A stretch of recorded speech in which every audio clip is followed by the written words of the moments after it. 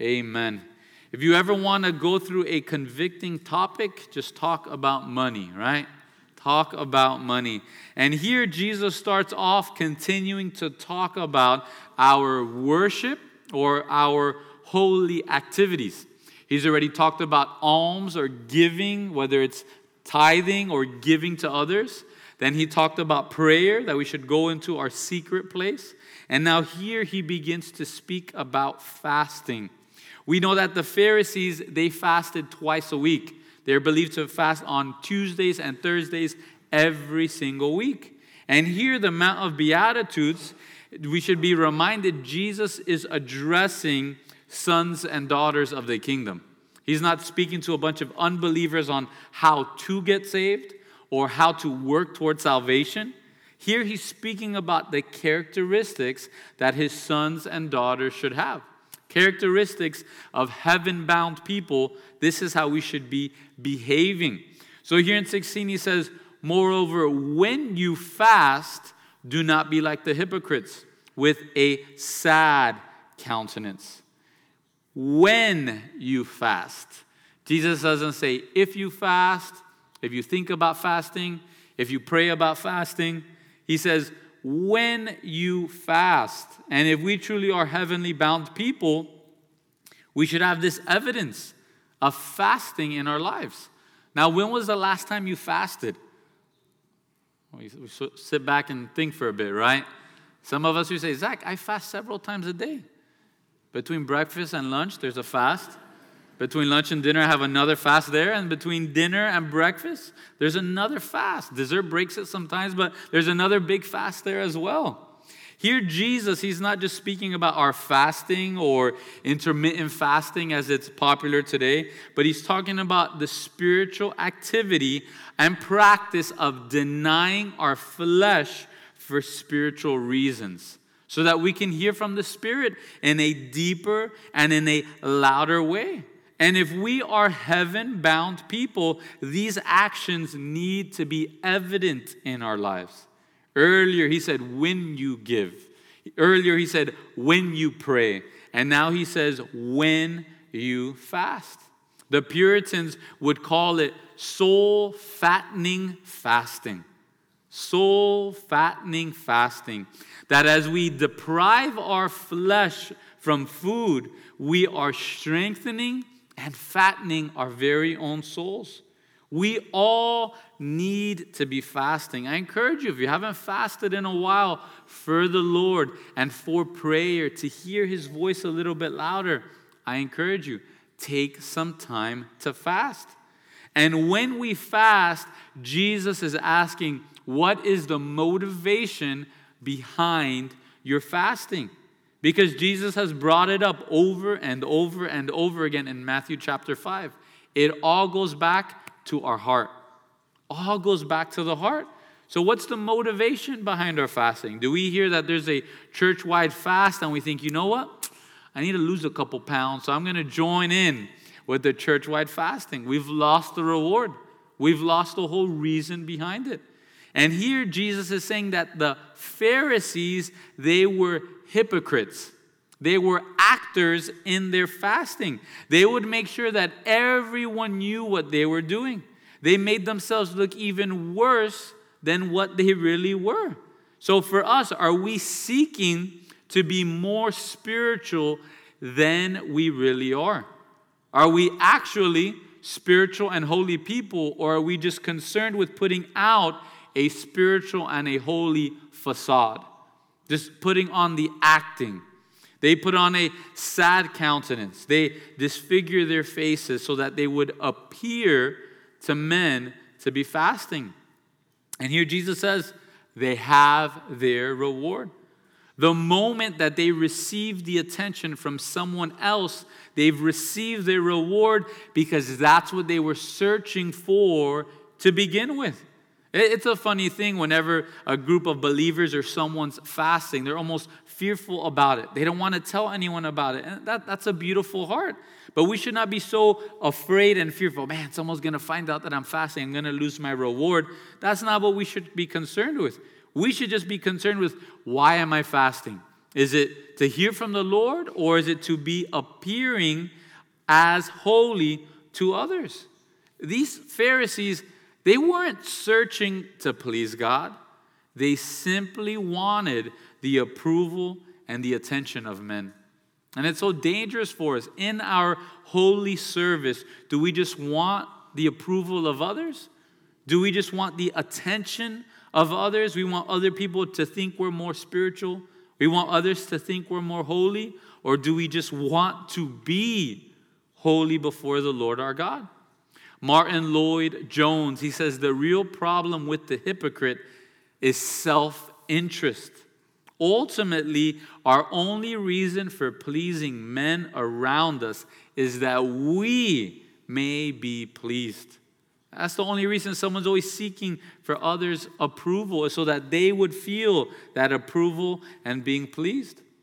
David Brown, he comments and says, it was not the deed, but the reputation for the deed which they sought after. Again, it goes back to the heart. Are we just seeking for the reputation of being a holy person? We want that girl or guy that we're interested to think we're a little bit more holy so their parents will welcome us into the home. We want our in-laws to think we're more holy than we really are, or that person at church. Or do we simply want to be well-pleasing before our Father? Verse 17, he says, but you, when you fast, anoint your head and wash your face. Every parent of a middle school boy, if you want a verse over the bathroom, right? Anoint your head, wash your face. Here what Jesus is saying is, hey, take care of yourself. Take a shower. Put on some cologne. Do your hair. Don't put on a facade or an appearance so that other people will bring attention to yourself and say, hey, are you fasting? Wow, what gave you that idea, right? That Jesus is saying, instead, take care of yourself. Be more concerned with your Father seeing you than men seeing you and thinking that you're holy. Just be your usual self. Don't seek to attract attention. Seek to be well-pleasing to our Father in heaven. Chuck Smith, he says, our service to God should be done for His attention, not for man's notice. It should all be done for God's attention. 2 Corinthians chapter 5, verse 9 tells us, we make it our aim, whether present or absent, to be well-pleasing to Him. Our aim, our goal in this life is to be well-pleasing to Jesus Christ, to be well-pleasing to our Lord and Savior. Our goal and our aim is to please our Father in heaven.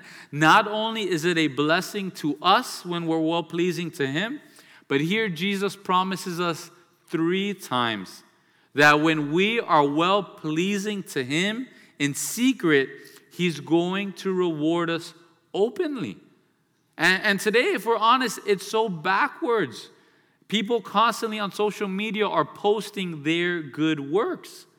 Hey, look what I'm doing here. Look what I'm doing there. And I think we can all agree social media is not the secret place, right? I think we can all agree on that. So if the whole reason why we're doing charitable deeds or prayer or fasting or acts of worship to our Father in heaven is to get the applause of others, we've gained our reward right there. As quickly as that applause comes and goes, your reward has come and gone. But He promises us 3 times in chapter 6 of Matthew. In verse 4, your charitable deed, if it's done in secret, your Father who sees in secret will Himself reward you openly. Matthew chapter 6, verse 6, when you pray, go into your room, shut the door, and pray to your Father who's in the secret place. And your Father who sees in secret will reward you openly. Finally, we just read it, verse 18.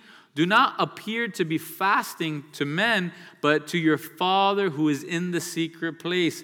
And your Father who sees in secret will reward you openly. Again, our worship is to the audience of one. Whether people see it or not, we shouldn't really care. We should be seeking to be well-pleasing to our Father in secret, and then He will reward us openly. F.B. Meyer, he gives us a test. He says, here's the test for our alms, our prayer, and our fasting from sin and self-indulgence. If we do any of these to maintain or increase the consideration that men have of us, they count for nothing in the eve of God. But whatever is done for him alone will secure his inevitable notice and reward. Dwell on that very definite assurance. He will reward you. There's no doubt about it. For every petition breathed into his ear, for every sigh, every tear, for every abstinence from sin and self, there will be a certain recompense after the divine measure. Such seeds will have a prolific harvest. Seek then the secret place where prying eyes cannot follow and curious ears cannot overhear. Simply put, live your life for the audience of one. It makes life so simple there. It makes life so much easier there when you're just concerned about the opinion of one being. Lots of times we can get tossed to and fro about, man, this is what my spouse thinks. This is what my in-laws thinks. But then my kids think this. And then I read online that this is bad for you. But then I read online here that this is good for you, right? And you're just tossed into a whirlwind of thought and trying to be well-pleasing to everyone. Instead, just seek to be well-pleasing to God. And your life will be simpler and more rewarding because he's going to reward you openly. We can think of Job. I don't think anybody wants to live the life of Job, right? There's no Job prayer book. At least that hasn't become a #1 bestseller in America, right? The Job's prayer. But Job, he went through all of these difficulties openly. But he dealt with God in the secret place. Dealing with God in the secret place. Dealing with God in the secret place. And then in the end, Job was rewarded openly for everyone to see. There's only one being that's going to be able to declare to us, well done, good and faithful servant. It's not your spouse. It's not your boss. It's not your in-laws. It's not your kids. It's not your grandkids. It's only our Father in heaven who will declare to us, well done, good and faithful slave. May we live our life in the secret place, chasing those beautiful words. Only one being can tell us that. Verse 19 through 21, back to Matthew 6. Now Jesus, he goes from talking about prayer and giving and fasting, and now he's going to start talking about our wallets. And now here's where we get even more uncomfortable, right? Verse 19 through 21, he tells us, do not lay for yourselves treasures on earth, where moth and rust destroy, and where thieves break in and steal. But lay up for yourselves treasures in heaven, where neither moth nor rust destroys, and where thieves do not break in and steal. For where your treasure is, there your heart will be also. Here Jesus, he's warning all of his followers that earthly treasures are vulnerable. Earthly treasures are vulnerable. They're here today, and they can be gone tomorrow. That new car, the moment you drive it off the lot, not only does it get hit with a bunch of depreciation, but it could get hit by somebody else. And then all the joy, all of the investment, it could be gone in a flash. But here Jesus is reminding us, earthly treasures, they're easily stolen. They're easily destroyed. Because we live in a sinful state, they're in the process of being destroyed and decaying. However, heavenly treasures, they are eternal, and they are protected for all of eternity. And Jesus desires for us to be wise investors. He doesn't want us to waste our time or waste our money or make poor investments. So he's asking us, hey, where are you investing your time? Where are you investing your money? Where are you investing your efforts? In the eternal things that will never pass away and will never decay and never lose their value? Or is all of your money and time and effort in earthly things which will one day pass away? We could turn to Colossians chapter 3, Colossians chapter 3, we've been hitting this verse a lot through our journey in the Beatitudes, and we'll visit it one more time. Colossians chapter 3, verse 1 and 2. The heavenly mindset that each of us need to have.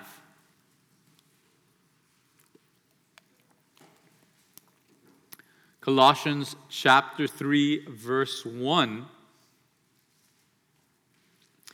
And it says, "If then you were raised with Christ, seek those things which are above, where Christ is, sitting at the right hand of God. Set your mind on things above, not on things on the earth, for you died, and your life is hidden with Christ in God." Again, how do we invest our time, our money, and our effort? Where does it all go? Where's our focus, our aim, and our goals? Is it just in making more money? Is it simply in creating more comforts? Is it just in having more fun or buying more stuff? Then we are investing in things that are decaying and passing away. In Luke chapter 12, verse 18, Jesus gives us a parable of a very, very wealthy man. And the man has so much wealth, he doesn't know what to do with it. Right? What a great problem to have. He has so much wealth, he doesn't know what to do with it. So he says in Luke chapter 12, verse 18, he says, I'm going to do this. I'm going to pull down my barns, and I'm going to build even bigger barns. And in those bigger barns, I'm going to store all of my crops and all of my goods. And I will say to my soul, soul, you have many goods laid up for many years. Take your ease, eat, drink, and be merry. But God said to him, fool, this night your soul will be required of you. Then whose will those things be which you have provided? So is he who lays up treasure for himself and is not rich towards God. We have to be careful. There's a very thin line here where Jesus, he wants us to be wise with our finances. Jesus, he wants us to plan for tomorrow and store up in the summer so that when winter comes, we're ready.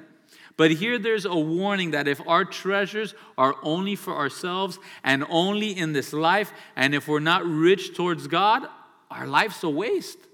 We're accumulating all of this wealth and all of this comfort, and we have no guarantee that we will be even able to enjoy it.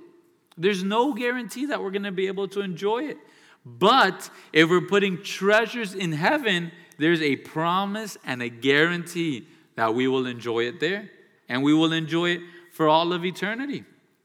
There's a moment that we don't know, but God knows, a moment marked in time where each and every one of our souls will be required of us. And then Jesus will ask us, what did we do with the talents and the blessings he's given us? With the 10 talents or the 5 talents or the 1 talent, he's going to ask you, what did you do with the money and the time, the freedoms, and the health I have given you? What have you done with it all? And we're going to have to answer, have we been a good steward with his blessings, or have we simply wasted it away on our own selfishness? Once again, wealth and earthly treasures are not inherently evil, but our true treasure should be sent ahead of us towards heaven. Jesus is literally telling us here, treasure not up treasures on this earth. Don't be stacking all of your treasure here on earth, but instead treasure for yourself treasures in heaven. There's always a great question, right? How much money do you need to be comfortable and to relax? And I think it's all dependent to how much we're making today, right? Because it's just going to be a little bit more than we're making right now. Just a little bit more than what's in the bank account right now. John D. Rockefeller, he said, I have made many millions, but they have brought me no happiness. He also said, the poorest man I know is the man who has nothing but money. There's an old Roman proverb. It says, wealth is like seawater. The more we drink, the thirstier we become. If our whole life is about money and putting treasures on this earth, it's unending. It's unending. The amount of comforts that we have today, it is unending. Are we putting ahead of us treasures in heaven? Charles Spurgeon, he tells us, hold not earth's treasures with too firm of a grasp. Our bereavements would not be half so sharp if we always viewed our friends as being lent to us. A man does not cry when he has to return a tool which he has borrowed. Christ here first teaches us how to pray, and then he teaches us really how to live. He turns our thoughts from the object in life which allures and injures so many, but which is after all an unworthy object of our search. And he bids us to seek something higher, to seek something better, and to lay up for yourselves treasures in heaven. Are we making wise investments? Or later on, when we see our Lord face to face, will we be scratching our heads saying, man, that was a poor investment? I think many of us, we've been there. We've made an investment and we say, wow, that was a poor investment. That was a terrible investment. We were just talking about it before service, that in 2020, it seems like every young man all of a sudden became a stockbroker, right? And he knew everything about GameStop, AMC, and all about stocks. And some of them, they did it right. Some of them, they did it wrong, right? They were wrong. Then what happened? Are we making wise investments for all of eternity? Or are we going to be left with shame, not wanting to tell our spouse where our investment went or how it went, right down, or is the way the investment went? Proverbs 11 verse 4 warns us, riches do not profit in the day of wrath, but righteousness delivers from death. Proverbs 16:16, how much better to get wisdom than gold, and to get understanding is to be chosen rather than silver. I encourage you, as you make your decisions in life, don't allow money to be the only reason you're making your decisions. Allow God and the things of God, the greater wealth in life, to be the key reason why you make your decisions. So often people, they make decisions only on money. We're going to move over here and life is going to be better. I'm going to take that job and life is going to be better. I'm going to do this and then life is going to be better. And then it all comes crashing down. But if we're making decisions for spiritual reasons, we can take the blessings in this life and in the one to come. Verse 21, Jesus warns us, for where your treasure is, there your heart will be also. He's saying there's no separation. We can't say, hey, my treasure's there in heaven, but my heart's down here on earth. He's saying wherever your treasure is, that's exactly where your heart is going to be as well. So a great question for us is our heart completely wrapped up in materialism, or is our heart wrapped up into a heavenly mindset? As we read in Colossians 3, is our mind on the things above where Christ is and where he's dwelling? Or is our mind only down here in earth?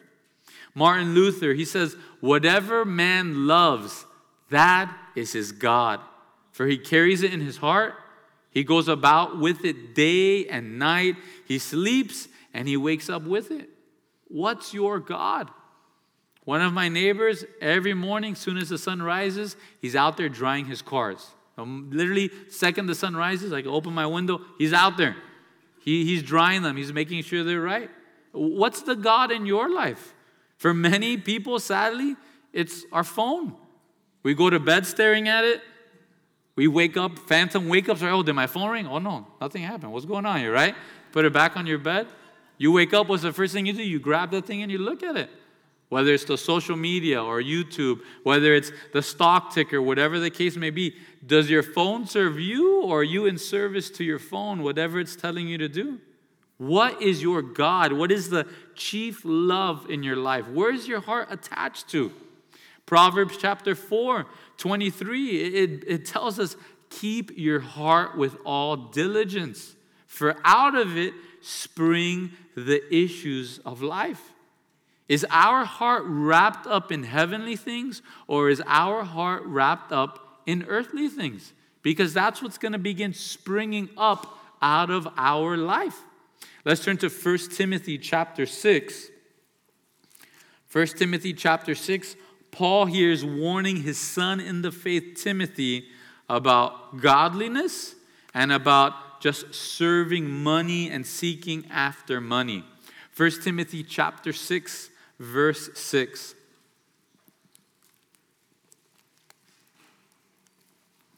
1 Timothy chapter 6, verse 6, it tells us, "Now godliness with contentment is great gain." There's great gain there. Being godly and being content, there's a lot to gain there in life. And are we content with the blessings we have? The phone we have, we were once content with it, right? When we bought it, it was the newest phone. We were content. We were happy. But all of a sudden, magically, 6 months or a year later, I'm not content. I need the newest thing, right? Our houses, our cars, the different toys we buy, that contentment, it comes and goes so quickly. Let's take a step back and be content with what we have. Verse 7, why should we be content? Because we've brought nothing into this world, and it is certain we will carry nothing out. There's no U-Hauls following hearses, right? That doesn't happen. You don't go to a funeral, you're lowering the coffin, and here's the movers, right? Drop it all down there in the box. It's left. Then he says, having food and having clothing, with these we shall be content. But those who desire to be rich fall into temptation and a snare, and into many foolish and harmful lusts, which drown men in destruction and perdition. For the love of money is a root of all kinds of evil, for which some have strayed from the faith in their greediness, and pierced themselves through with many sorrows. But you, O man of God, flee these things and pursue righteousness, godliness, faith, love, patience, and gentleness. Fight the good fight of faith. Lay hold on eternal life, to which you were also called and have confessed a good confession in the presence of many witnesses. The desire for money and riches, it's evil. It's dangerous. Here he's telling us that it's a temptation, it's a snare. There's many foolish and harmful lusts which drown men in destruction and perdition. That the love of money is a root of all kinds of evil that causes some to even stray from their walk and relationship with Jesus Christ. But that's not us. We're verse 11. We are to have our mindset on heavenly things and pursue righteousness, faith, godliness, love, patience, and gentleness. I encourage all the parents here. It's very important to encourage our kids to make financially wise decisions, but are we encouraging our kids to make spiritually wise decisions? We can be pretty heavy-handed on the jobs and money and wealth and all these things, but are we just as heavy-handed with spiritual decision-making? We should have both. You see, money is not the root of all kinds of evil. A lot of people, they twist the scripture into that. No, it's the love of money that is the root of all kinds of evil. Great question for us. Will you be going up to your treasures? Or will you be departing away from your treasures? If our treasures are all heavenward, we'll be excited about it. We'll be ready to see him face to face. But if all of our treasures are here on earth, then we're going to be attached to this earth. And we're not going to want to leave from it. At the pastor's conference, there was a session on the life of Hezekiah. And Hezekiah, he lived a life of faith. There was a season where Israel was surrounded by the largest army at the time, 185,000 soldiers. And Israel had no answer. They were completely surrounded. They were under siege. They were running out of food, running out of water. So all Hezekiah could do was pray and ask God for a miracle. And in the middle of the night, God answered his prayer. He sent an angel, and in one night, the angel destroyed all 185,000 soldiers. Hezekiah was a man of faith, and God answered his prayers. But the story doesn't end there, sadly. Later on in life, God sends a prophet, and the prophet comes to Hezekiah and tells him, Hezekiah, it's time to go home. It's time to see God face to face. And Hezekiah, he's not excited about going to see him face to face. He says, no, I want to stay here. Give me more time here. I want to stay here with my earthly treasures a bit longer. And the moment Hezekiah makes that decision, it's a downward spiral for his life, the life of his family, and the life of the entire nation. Hezekiah would go on to literally invite other kings and princes to his palace to see all of his treasures. Are our treasures attached to this earth, or are our treasures upward in heaven and we're saving them ahead of us? If you have an incredible retirement, you're looking forward to the age of 65 years old, right? Or whenever you could hit that retirement. Is our retirement plan in heaven fat and ready for us, right? Are we excited about getting there? Or are we just attached to this earth and in the things of it? A.W. Tozer, he says, the streets of gold do not have too great of an appeal for those who pile up gold here on earth. If all of our gold is attached here, we're not going to be that excited about heaven. Do we simply desire more and more money so that we can spend it on lavish clothing? More and more money so we could spend it on lavish food that we take pictures of and send to other people, right? Or is our money simply a tool for heaven? Is that money given to us and we see it for what it is? Hey, this is a tool that God has given me to be able to bless others, to be able to set up treasures in heaven. Proverbs chapter 3, verse 9 and 10, it tells us, honor the Lord with your possessions and with the first fruits of all your increase. So your barns will be filled with plenty and your vats will overflow with new wine. 2 Corinthians chapter 9, verse 6, he who sows sparingly will also reap sparingly, and he who sows bountifully will also reap bountifully. So let each one give as he purposes in his heart, not grudgingly or of necessity, for God loves a cheerful giver. One commentator, he gave us a great warning. He says, honor God with your income, lest he match your income to your giving. Honor God with your income, lest he match your income to your giving. 2 Peter chapter 3, verse 11 gives us a heavenly mindset for the toys we have here on earth, the treasures we have here on earth. He says, therefore, since all these things will be dissolved, what manner of persons ought you to be in holy conduct and godliness? It's all going to burn. Remind yourself of that as you're walking to your car after service. Just look at that thing, take a step back and say, it's all going to burn. It's all going to burn. One day, everything on this planet is going to be disintegrated. In a moment, it's all going to burn. So what type of person should we be in holy conduct and godliness? He's warning all of us. He's warning all of our disciples, all of his disciples, that our heart, our treasure, and our master will all line up and be at the exact same place. We can't pick and choose and say, hey, my treasure's over here and my master's up in heaven and my heart's over here. It does not work that way.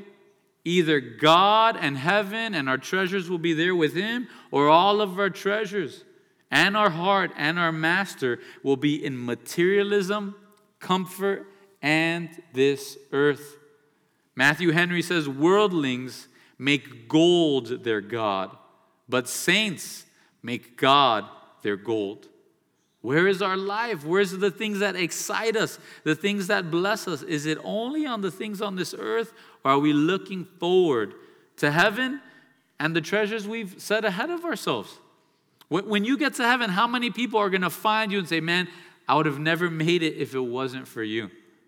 I wouldn't be here right now if it wasn't for you and you taking time to spend time with me. You blessing me, you giving me that gift. I wouldn't be here if it wasn't for you. What treasures will await you in heaven? Verse 22 and 23, It says, the lamp of the body is the eye. If therefore your eye is good, your whole body will be full of light. But if your eye is bad, your whole body will be full of darkness. If therefore the light that is in you is darkness, how great is that darkness? To be honest, reading this several times, at first I was confused. God, why are we talking about eyeballs all of a sudden here, right? And light and darkness, what's going on here? But here Jesus, he's staying in the context of either serving God or serving materialism. And Jews believed that the eye was the window into someone's soul. Maybe you have that family member that's afraid of you taking a picture of them, that you're going to steal their soul out of them, right? That's where that comes from. Ancient cultures believed that our eyes, they were the windows into our soul. And here Jesus is telling us that what our eyes are focused on is going to project into our body, and our whole body will then radiate that out into our entire lifestyle. We should look at a couple versions so we can get proper understanding of this. If the body is the eye and your eye is good, your whole body will be full of light. The New King James Version says, if your eye is good. The King James Version says, if your eye is single. The NASB says, if your eye is clear. And the ESV says, if your eye is healthy. And here, what Jesus is bringing to us is that if our eyes, if our focus is single and clear and healthy, then we're going to be good and light is going to come into us. So what is the focus, the aim, and the attitude of your life? Where's all of your focus? Where's all of your aim? Is it on the things of heaven, or is it on the things here on earth? If our eyes are clear and have a single focus, then they will be healthy and good and bring even more light into our lives. Proverbs 4, verse 25 tells us, let your eyes look straight ahead and your eyelids look right before you. Ponder the path of your feet and let all your ways be established. Do not turn to the right or to the left, and remove your foot from evil. Jesus, staying within the context of money and treasures, is warning us that if the focus of our life and attitude on finances is off, it's going to affect our entire life. I don't know if growing up you ever made a funny face at your mom and you crossed your eyes, right? And what did she tell you? Careful, it's going to get stuck like that, right? It's not fun to walk around being cross-eyed. You're going to trip into things. Bad things are going to happen. And that's what happens to us when we try to say, hey, my focus is on God over here, but then my left eye is going to be focused over here on just money and wealth and comfort. It's not going to work. Only bad things are going to happen. We need to have a single focus on serving God and God alone. Proverbs chapter 11, verse 25 tells us, the generous soul will be made rich, and he who waters will himself be watered. Generous people tend to just be happier people. More people want to be around generous people. However, selfish people, they tend to be miserable people. And less people want to be around someone who's always selfish and always thinking about themselves. And Scripture has told us this for thousands of years. Acts chapter 20, verse 25, it tells us to remember the words of the Lord Jesus that he said, it is more blessed to give than to receive. So if you're a generous person and you're always giving, you're going to be the blessed type of person. Matthew chapter 10, verse 8, Jesus tells us, freely you have received, freely you should give. Matthew chapter 6, verse 33, seek first the kingdom of God and his righteousness, and all these things shall be added to you. He's going to take care of us, but our focus, our aim needs to be on the kingdom of God and on his righteousness.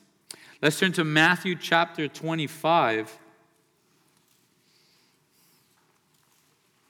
And in Matthew 25, Jesus gives us a sneak peek into the future, a sneak peek into the end of the age. Matthew 25, verse 31.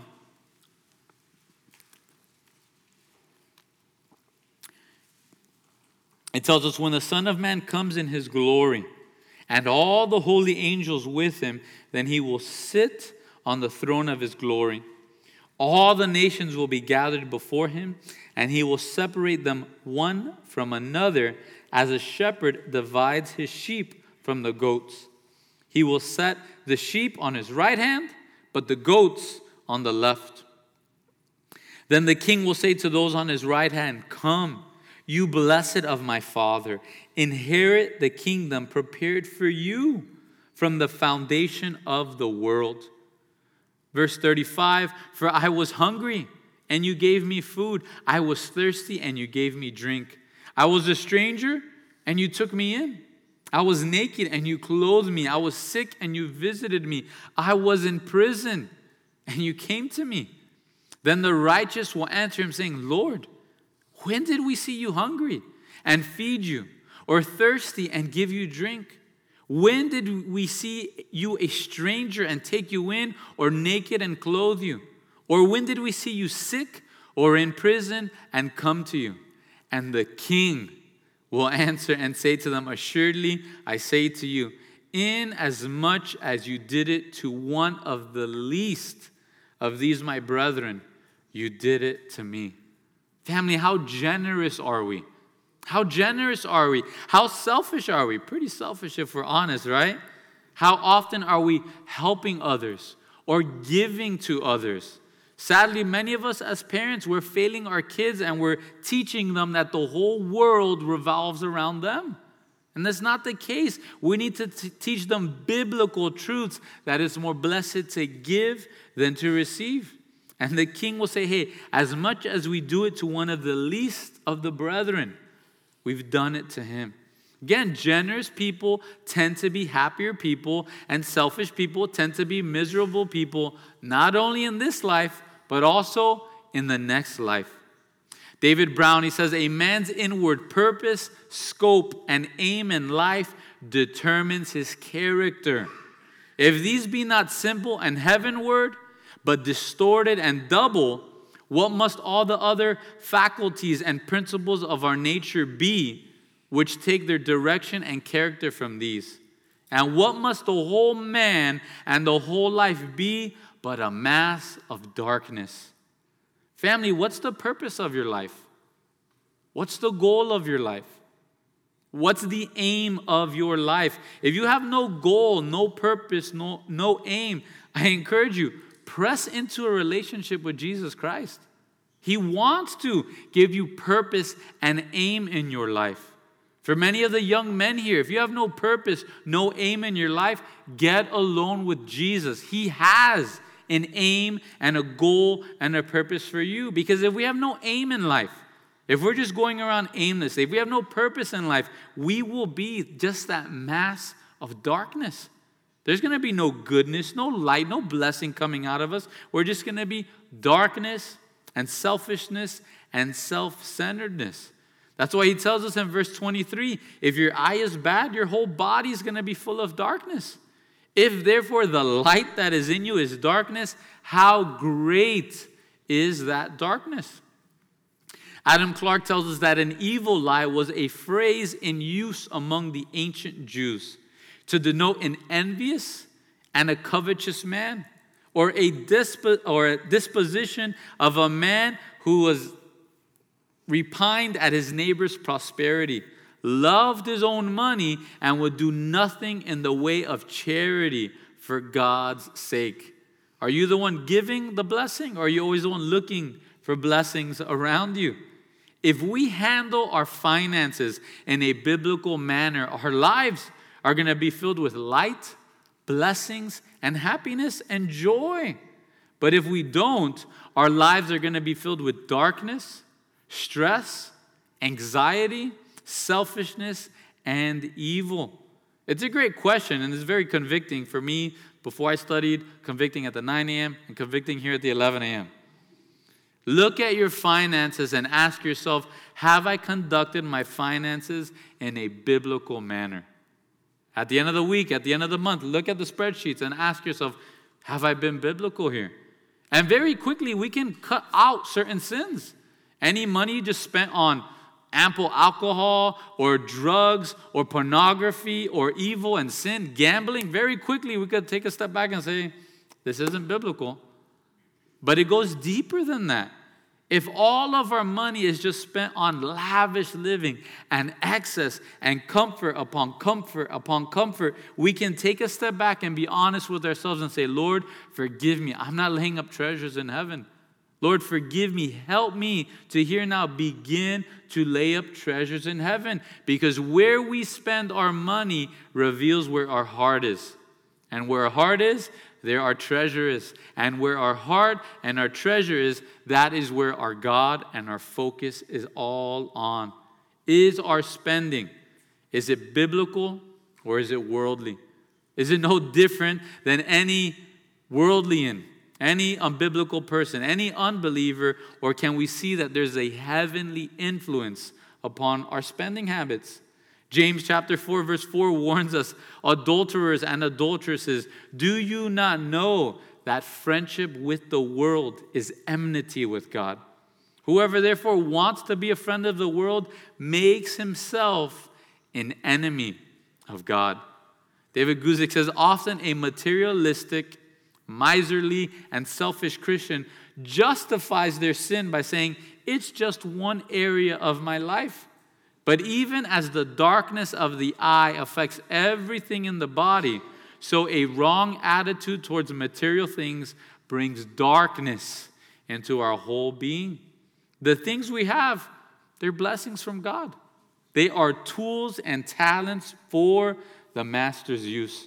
That's why he says in verse 24, no one can serve two masters. For either he will hate the one and love the other, or else he'll be loyal to the one and despise the other. You cannot serve God and mammon. Only one thing or one person can truly be the master and the Lord of our lives. There's no multitasking when it comes to being owned by someone or something. We cannot swear total allegiance or complete obedience to multiple people or multiple things. Sooner or later, they are going to disagree. And your love and loyalty will be attached to your true master. Right? It's the danger of being married and always listening to your mom or dad, right? If we could get that deep in there, right? You're going to serve one master at the end of the day. And the same is true with our finances. Is it God or is it materialism, comforts, and treasures here on this earth? Our focus, aim, and attitude of our life needs to be singular. Singular focus. One focus with both of our eyes. That's why Jesus tells us in Matthew 22, verse 37, you shall love the Lord your God with all of your heart, with all of your soul, and with all your mind. That singular focus. Charles Spurgeon gives us a great analogy. He says, suppose you see a lake and there are 20 or 30 streams running into this lake. Why? There won't be one strong river in the whole entire country. There will be a number of little brooks which will be dried up each summer and will be temporary torrents in the winter. Every one of them will be useless for any great purpose because there's not enough water in the lake to feed more than one great stream. Now, a man's heart only has enough life in it to pursue one object fully. You must not give half of your love to Christ and the other half to the world. No man can serve two masters. You cannot serve God and mammon. I think there's a great lie that Satan gives to many of us, that our life does not have a great purpose. You talk to little kids and all of them, they have great purpose in their lives.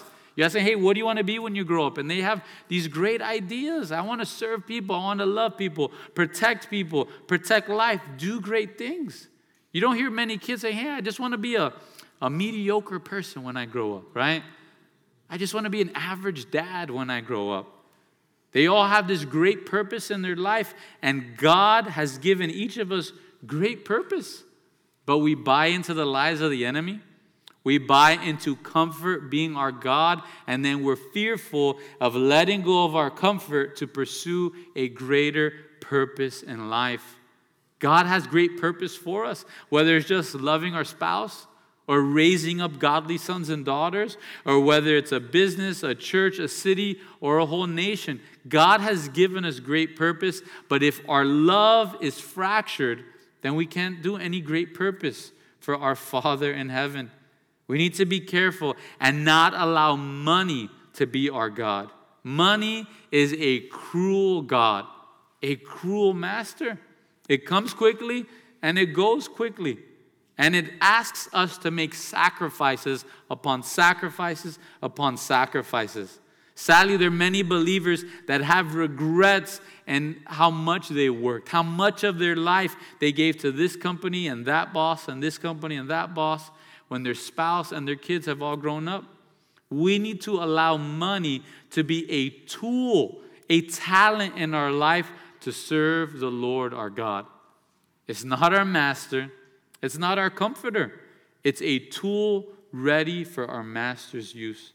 And it's important for us to remember it's not wrong to be wealthy. Solomon was wealthy. David was wealthy. Abraham was wealthy. Moses, beginning of his life, was wealthy. Many believers in the Old and New Testament were wealthy. It's also not sinful to have nice things. The question for us is, do you own nice things, or do your nice things own you? Who's owning who? Romans chapter 6, verse 16 tells us, do you not know that to whom you present yourselves slaves to obey, you are that one slaves whom you obey, whether of sin leading to death or of obedience leading to righteousness. Again, it's not evil to have nice things, but are you slave to your nice things? A couple questions we can ask ourselves to realize, okay, has this become a God, or is this just a nice thing in my life? Is that object the source of your life, happiness, and fulfillment? If that thing gets broken, if that thing gets damaged, are you all of a sudden having a crisis in your life?